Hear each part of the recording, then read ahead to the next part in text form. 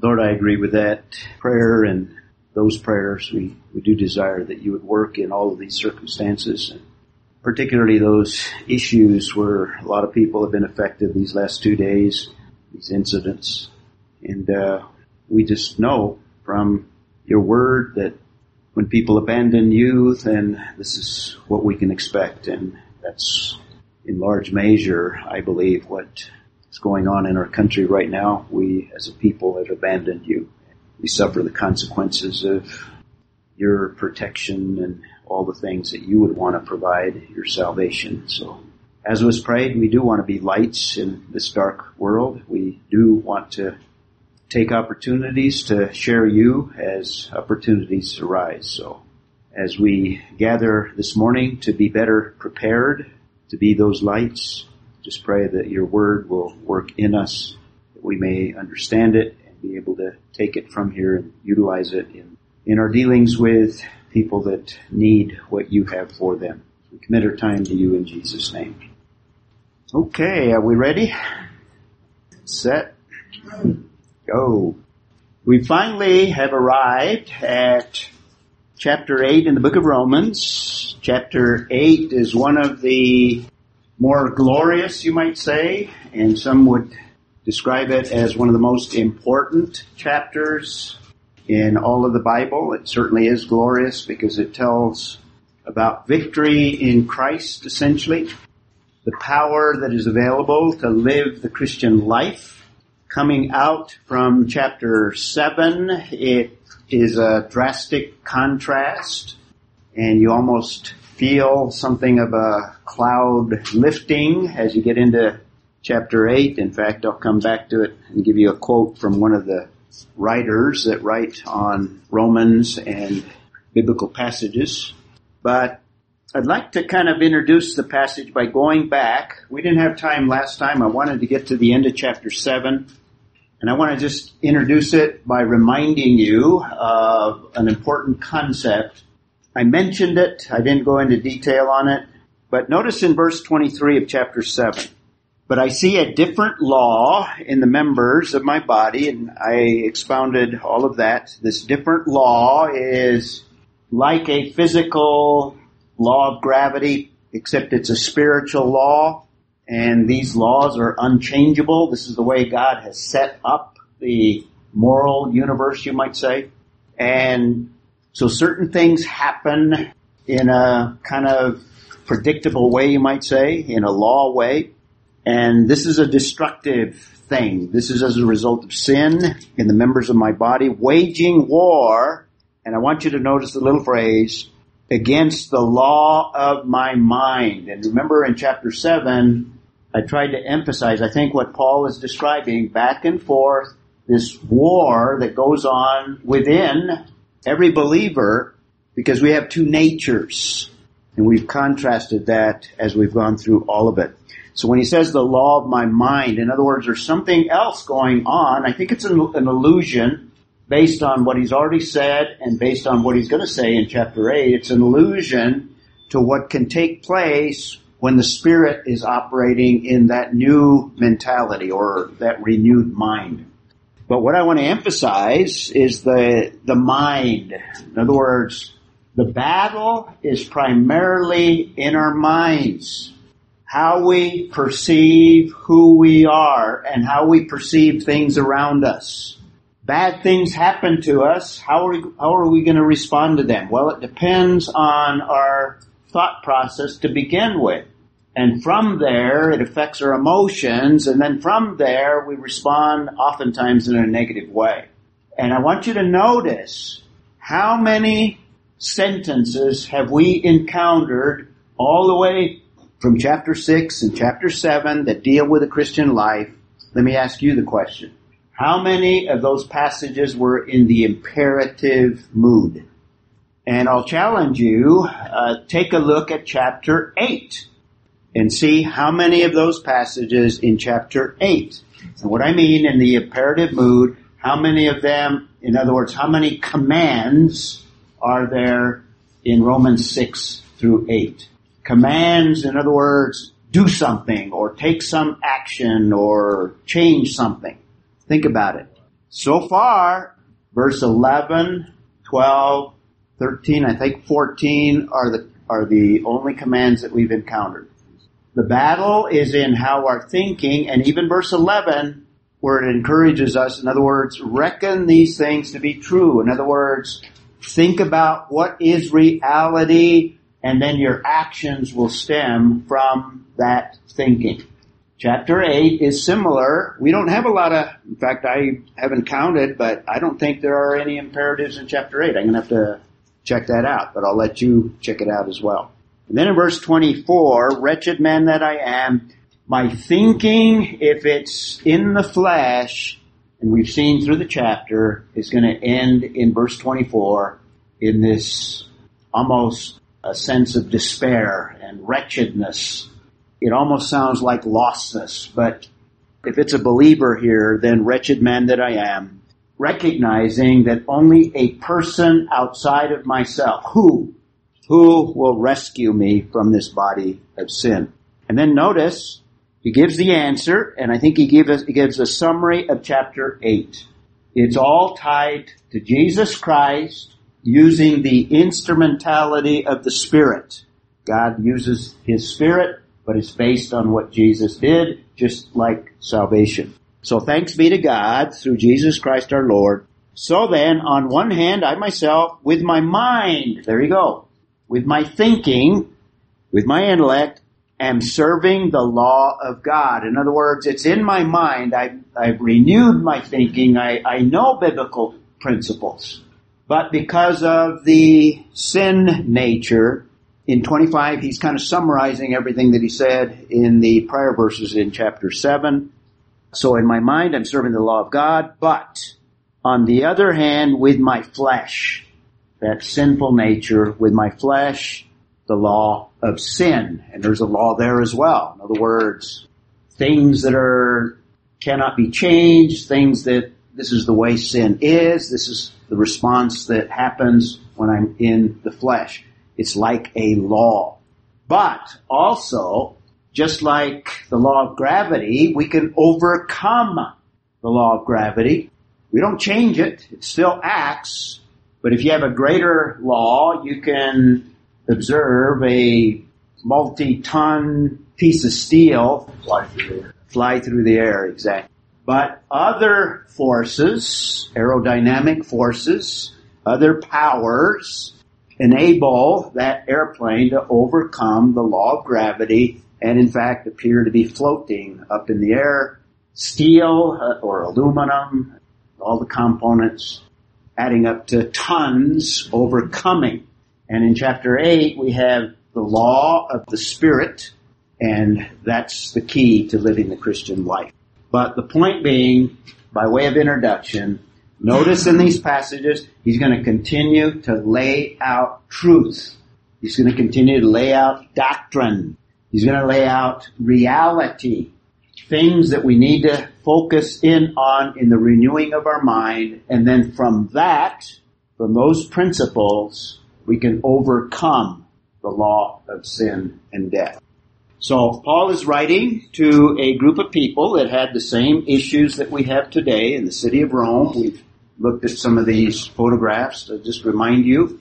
Real people in a real place at a real time, 2,000 years before our time, face the same issues that we face today.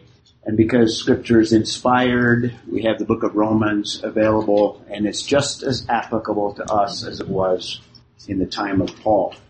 So, in the book of Romans, we've arrived at chapter 8, and Spener says the following: if Holy Scripture was a ring, and the epistle to the Romans, it's precious stone, and Romans is a magnificent book, he goes on to say, chapter 8 would be the sparkling part of the jewel. So he's using a little imagery here to kind of portray the magnificence, you might say, of Romans chapter 8. And I can give you other quotes from other writers that say not the same thing, but basically speak in terms of the importance of the chapter that we're going to look at.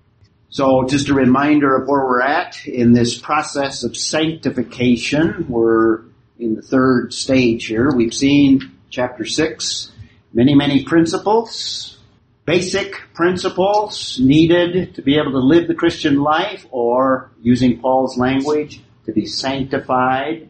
Essentially the same idea. We just completed chapter 7, where he lays out the negative aspects or the problems that we encounter, that those laws, when they are allowed to have their force, this is how we live. Our tendency, basically, it's like a law. Our tendency is to want to have a list of things to do. In the Jewish mind, it was obeying the law.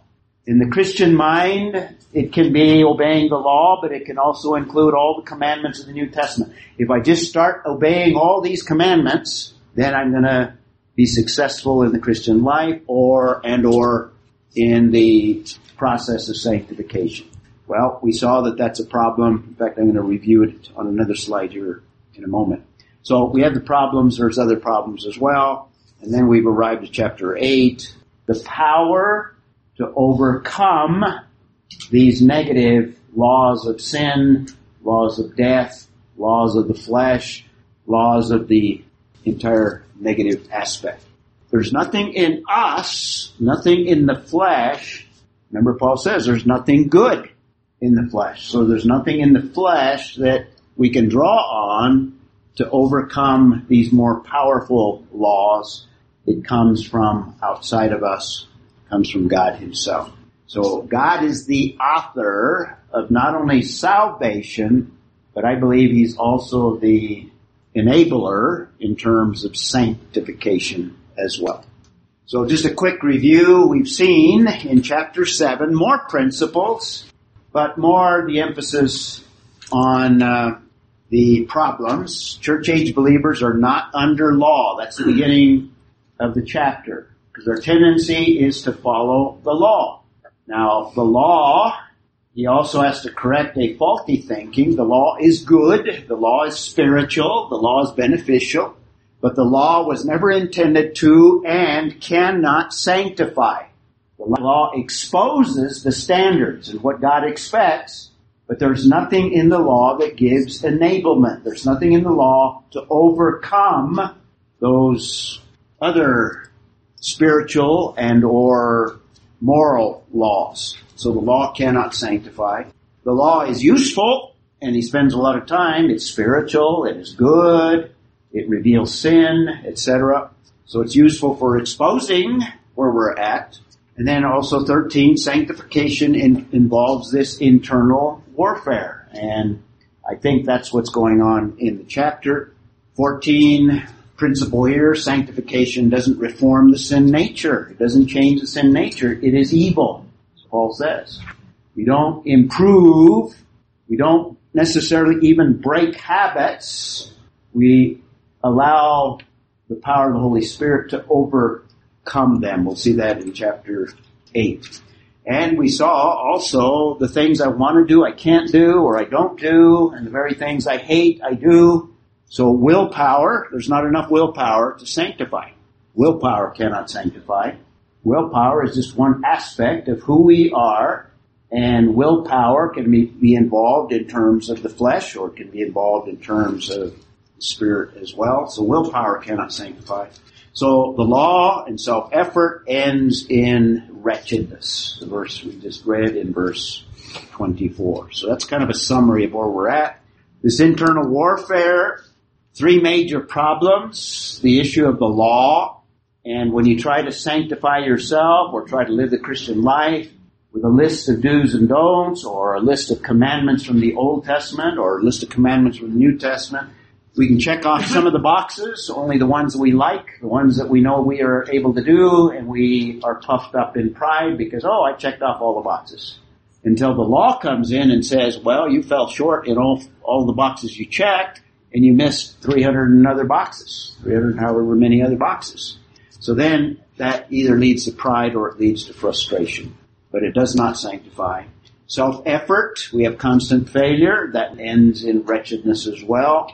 And we saw willpower. There's not enough of it to live the Christian life.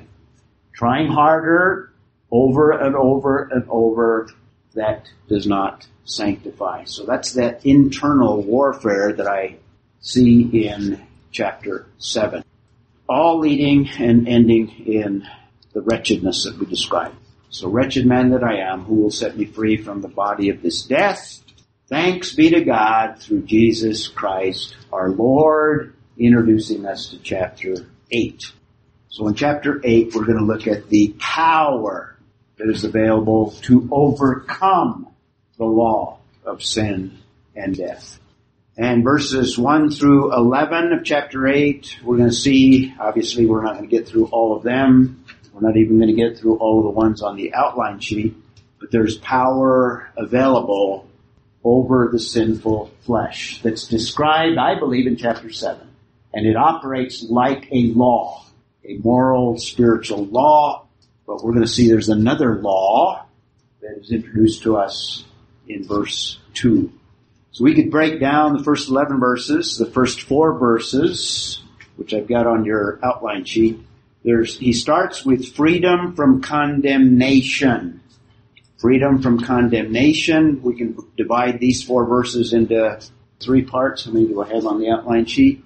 Verse 1, absence of condemnation. And we're not going to get too much further into verse 1. We'll probably get into verse 2, at least the beginning part.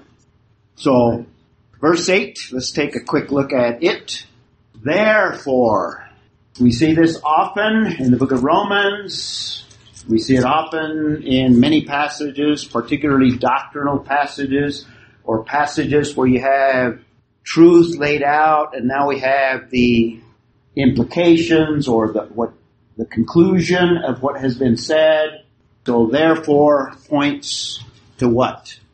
Lowest conclusion out of 7. Yeah, out of maybe more, even more than 7, but at least the immediately preceding context. Well, it's almost the conclusion from all that we've been through, because he's taken since chapter 1 and he's been showing us that you're not cutting it. You're not That's right. You're not good enough. You're not going to make it. You're lost. You're failing. And so this is the first bit of good news we've had all along in the whole. So far, exactly. Very good. So yeah. It's really. And that's a possibility. He may be thinking in terms of everything he said so far. Because it's all been negative. Yeah, it's all negative, and then now a sudden change. And I think it's very important, and let me just emphasize the 3 major hermeneutical principles. The first one is what? Context. The second one? Context. So the third one? Context. All right. It's like real estate. Kind of like real estate, yeah. Location. In hermeneutics, in the Bible, it's context. And that's the reason I took Romans 7, and the way that I took it is because it's in the sanctification context, and this is following in the same context. And I would agree that at least chapter 7, therefore points back to it, and now he's going to give us a statement here. Therefore, there is now no condemnation. Now, it's important to keep this in context. Why does he talk about condemnation? Is he going back to the issue of salvation? Probably not, based on context. So let's take a closer look. And if you take a closer look, unfortunately, it's not so evident in the English text. Now, how do I say this? I don't want to say it the wrong way here. I don't think it's necessary that everybody learn Greek or Hebrew. In fact, the majority of people don't have the opportunity, can't for whatever reason. And I hope I don't overstress the importance of it. But on some occasions, like on this one, it's helpful to have an idea of what the Greek word of condemnation means, and particularly in this context. Because in general, yes, and in fact, the English word translates a variety of other words as well as condemnation, and generally, and it is true in many of those contexts, when it's referring to condemnation, it's talking about hell, basically. Eternal damnation, if I can curse in class here. Eternal separation from God. But in this context, let's develop it and see. I think there's another element involved in it. And if you look at the word itself and the word group, in fact, in my notes, I brought a word study, 8 pages. Look through them for you. I've got 8 pages of, I think, 12 or 10 font print here of all of the usages of the word group that is behind the word that's translated condemnation. Okay? So there's 8 pages here of all of the usages of the entire word group. So sometimes other words in the word group are translated in the English condemnation. So it gets a little confusing. So I'm going to try and sort this out. The important thing is there is now no condemnation. Let's take a look at that word first, and then we'll come back. Now, just to reinforce this idea of context, another thing I don't like to do very often is kind of get into the weeds and the technicality, and particularly of issues like textual criticism. Who cares about it, right? Except Maddie. Maddie's one of the few in this room that would care about it. There's an issue of the text in verse 1. If you have a King James Version, anyone have a King James Version? Okay. Notice in the King James Version, the verse goes longer than just about all of the other versions. I think the New King James follows the Old King James, right? It does? Yes. It says, therefore there is now no condemnation for those who are in Christ Jesus. And then it adds, what I've got in parentheses, who walk not after the flesh, but after the Spirit. Now this is probably one of the most important textual issues in all of the New Testament. The one that everybody thinks about immediately is the end of the Gospel of Mark, where there's many verses that probably legitimately should be left off, depending, on some of the arguments you want to make. Now, a good case could be made from textual criticism, that's science, to include that last part that the King James includes, and yet all of the other versions do not. Okay? Now, personally, in general, I oftentimes follow the critical text, I guess you could say, that includes many manuscripts that have been discovered after the ones that the King James uses. The early, and some of them are early and very good. The King James is based on a set of manuscripts called the received text, or Textus Receptus, and it was based on the available manuscripts of that period of time, before the 1600s, okay? And for many, many years, that's all we had. It was the King James Version, based on the Textus Receptus. Over time, scholars, well, not so much scholars, but archaeologists and others have discovered other manuscripts, some better, some not as good, some older. So in the scholarship community or scholar community, a whole new text was devised, what is commonly referred to as the critical text or Nestle-Aland text, which most of the newer Bibles are based on. So there's some differences between the original text, the original language that the King James was based on, and the newer versions. And in general, the newer versions are probably a little bit more accurate. Make sense? That doesn't mean the King James is bad, or, I want to be careful how I state this. I think the Holy Spirit uses whatever version you're looking at. And this whole science of textual criticism tries to give us some tools to be able to make some decisions concerning what the text is.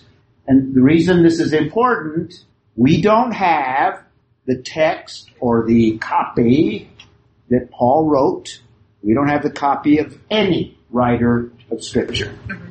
The original. Although I would say that when they wrote these, they wrote them in multiple. So there was more than just one autograph. Possible. They would write Possible. copies. Possible. Yeah.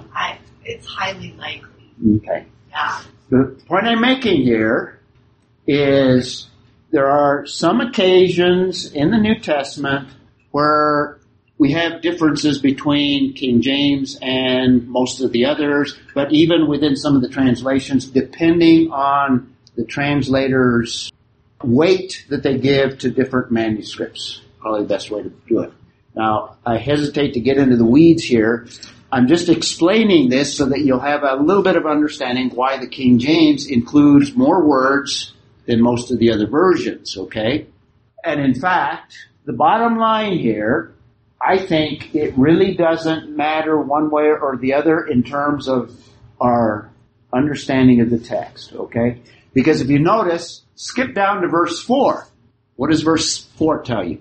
And it's part of the same context. And some of the argument is the reason they left it off. Some scholars believe that the copies that have the addition here, it was included either as a result of skipping down and adding what you have in verse 4 and or thinking, well, somebody must have left off what we have here and it appears in verse 4. Or it could be a scribal note in the margin that later gets incorporated. Yeah, there's a lot of reasons that we could come up with. Yeah. So the decision is made as to whether to leave it off or to leave it on. The point being, and you can forget everything else I said about textual criticism. I'm just kind of giving you a little background. The point being, verse 4 emphasizes this context. And this is going to help us. In other words, he's not talking about condemnation of the unbeliever. Does that make sense?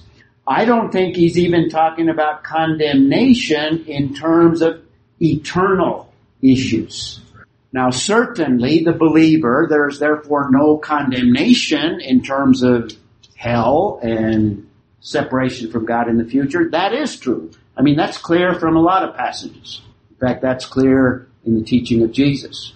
But I think what this little phrase, even if it's omitted in verse 1, and I'm inclined to almost go with, like I generally go with the critical text over the Textus Receptus in general. This one might sway me the other, and I hear a good argument for it. But even if it's left out, we have that in verse 4.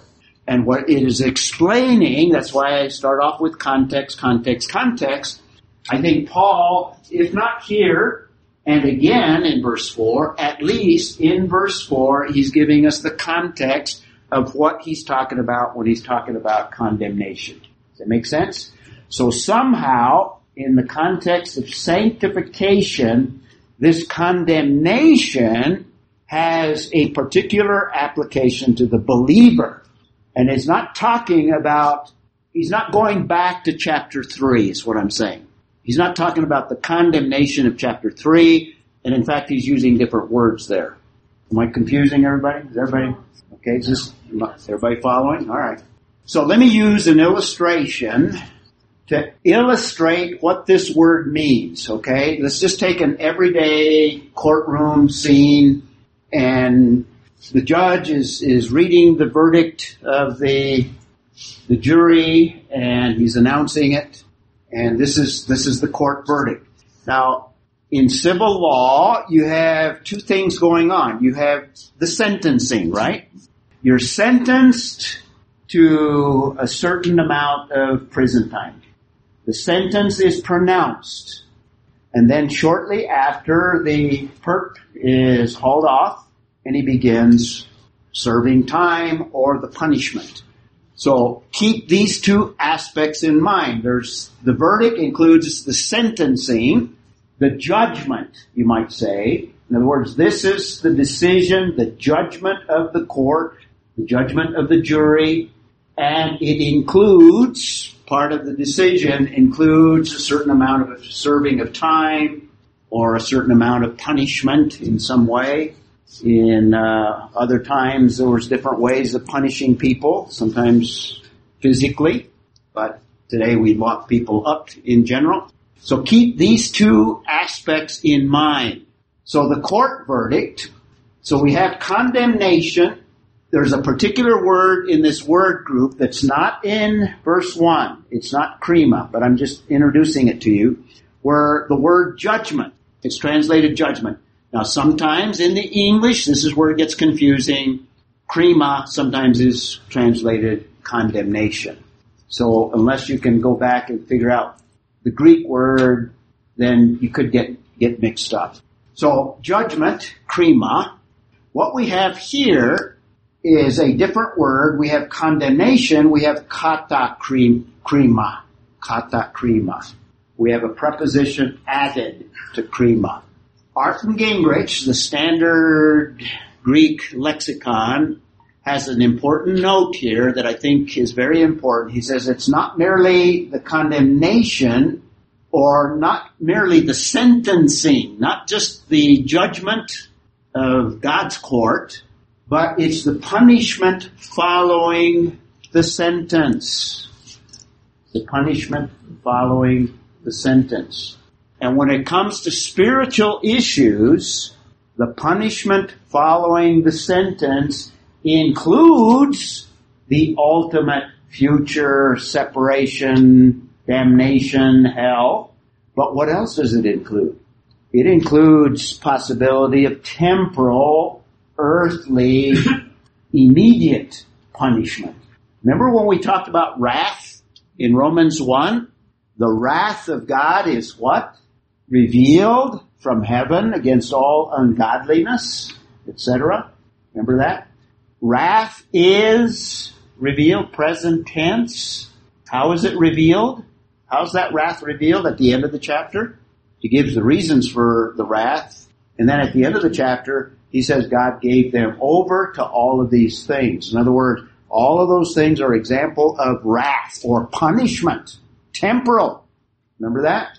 That was several years ago, but that wrath works itself out in a present tense sense, not just at the final judgment, an ultimate judgment, okay? So, katakrima includes both.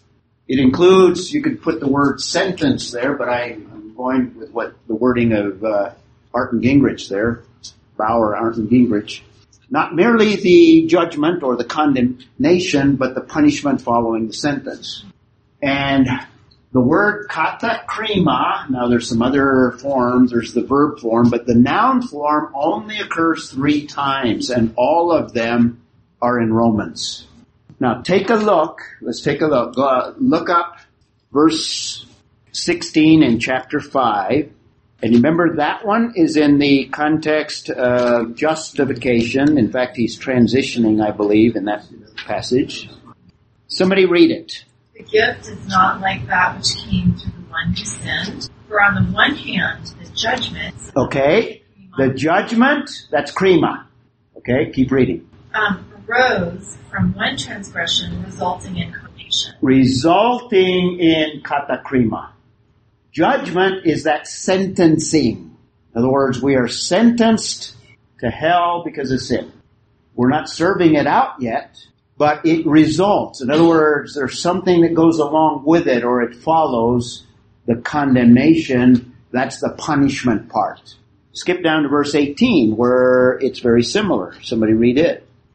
Therefore, as through one man's offense, judgment came to all men, resulting in nation. There's katakrima. There's the second time it's used, and only 3 times. Okay? Condemnation to all men. In other words, sentencing and punishment. Go ahead. Even so, through one man's righteous act, free gift came to all men, resulting in justification. Okay, 2 results. Justification and or condemnation that includes the total package. See what I'm doing here? I'm trying to demonstrate that when you have katakrima, you have kind of a package deal. You have not just the sentencing, but you also have the punishment aspect. So katakrima, condemnation, using kind of the same imagery here, you have the judgment or the pronouncement or the sentencing, that's krima. The judgment, krima, but you have plus sin servitude. Sin servitude. That's the issue of Romans chapter 7 where he's talking about becoming an enslaved to sin. The old nature enslaves. That's the whole theme of the whole passage. Sin, servitude. In a sense, when we live this is the point he's going to make. As he expands into Romans 8, he's going to make the point that when we are living in the flesh, we are slaves to the flesh and we're serving out the consequences of our sin. The other point he's making, when Jesus, this is verse 3, when Jesus died on the cross, he died not only for the ultimate penalty of sin, but he died for the temporal punishment as well. Does that make sense? See the context here? Sanctification context. Repeat this. When Christ died on the cross, he died not only for the ultimate condemnation in hell for mankind, and when the believer accepts that, there's no condemnation in that way. And in Romans 8, when he says there's therefore now no condemnation, it also includes the temporal consequences of that sin or punishment for that sin. Did you get that? Punishment may be distinct from consequences. Sometimes we get consequences for our action. Right. They're not God specifically punishing us Right, for sin, right. but hey, you stuck your finger Right. in the socket. The result of the flesh brings, you might say, it's like the Romans 1 passage, allows us to experience punishment. You make me so mad that I punch you out.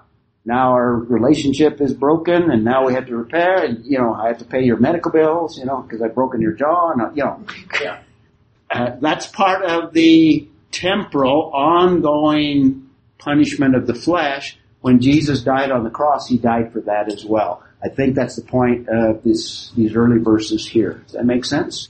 So, if you translate, and I'm going to stress this freedom that we have, if you translate the verse literally, the Greek text, it's important to notice the word order. What begins, and it's in what's called the emphatic position. In other words, the main emphasis here is negating the condemnation. So the verse really would read no condemnation or no, and then it says therefore. So he's trying to emphasize the removal, you might say, or the absence of the condemnation. So the word order is no, therefore, now, and there's no verb there, so it supplies a verb, is condemnation for those who are in Christ Jesus. And if you follow the King James Version, he would add the specific, referring to make it clear, those who either walk in the Spirit rather than walking in the flesh.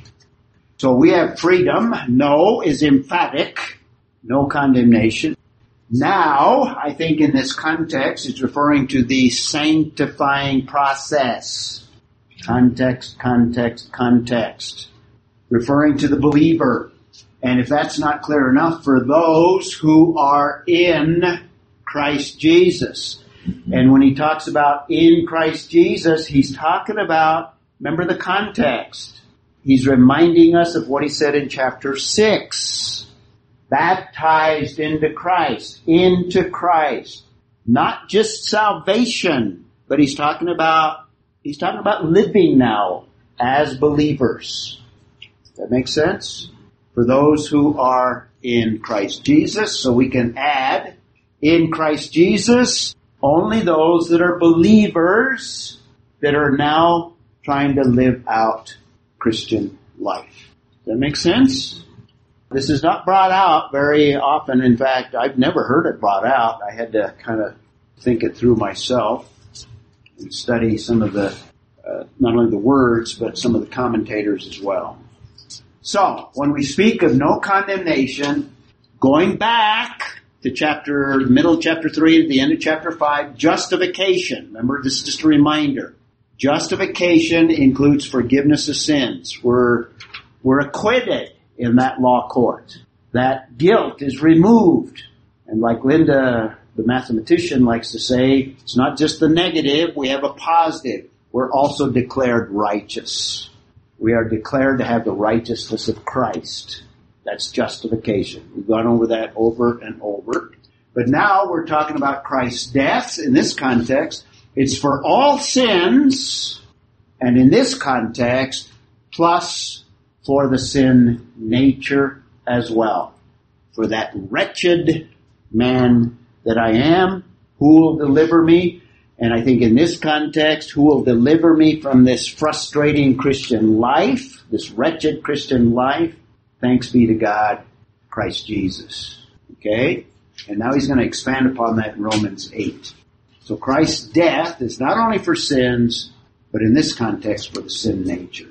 So for believers who are in Christ, and in Christ is another way of speaking of in the Spirit as opposed to the flesh, eternal punishment put on Christ once for all on the cross, and present punishment of the sin nature also is taken by what Jesus did on the cross.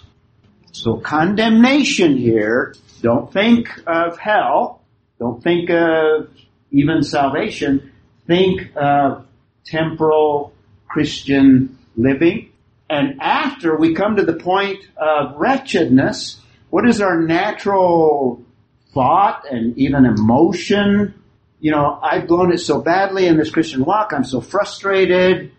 Maybe God's going to punish me. Maybe I've lost my salvation. That's the response of some.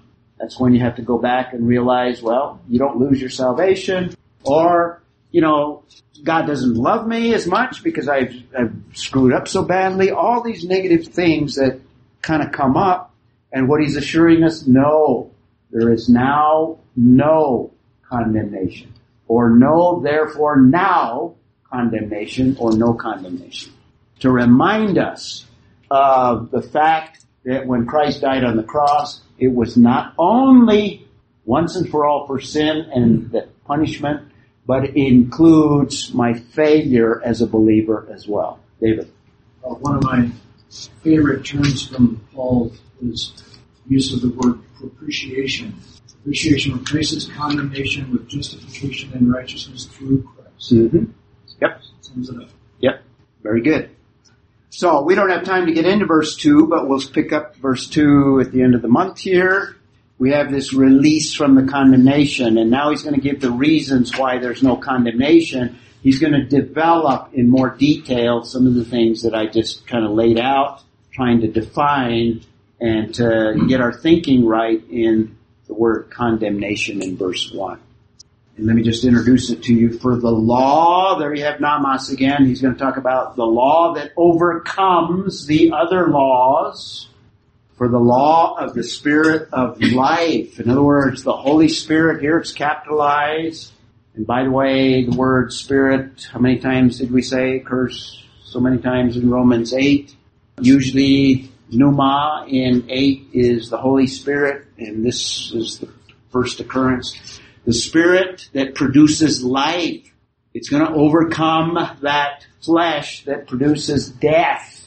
So we have a law in operation that is greater. It's like the law of aerodynamics that overcomes the law of gravity. We have a law, a spiritual law, the Spirit of life that can overcome the law of sin and death and the sin of the flesh or the nature of the flesh. For the law of the Spirit of life in Christ Jesus has set you free from the law, and we have a law again. There's the second law. One law overcoming the power of the other law. Set you free from the law of sin and death. So there's victory in Christ through the power of the Holy Spirit available to us to live the Christian life. Closing thought here, there is hope in this life, here and now, but for only the Christian. The unbeliever has no hope, and the Christian in the flesh ends in wretchedness, but there's hope to overcome the flesh. But that hope is only for the Christian walking in the Spirit. That's Romans 8. Closing thought here, there is hope in this life, here and now. But for only the Christian. The unbeliever has no hope, and the Christian in the flesh ends in wretchedness, but there's hope to overcome the flesh.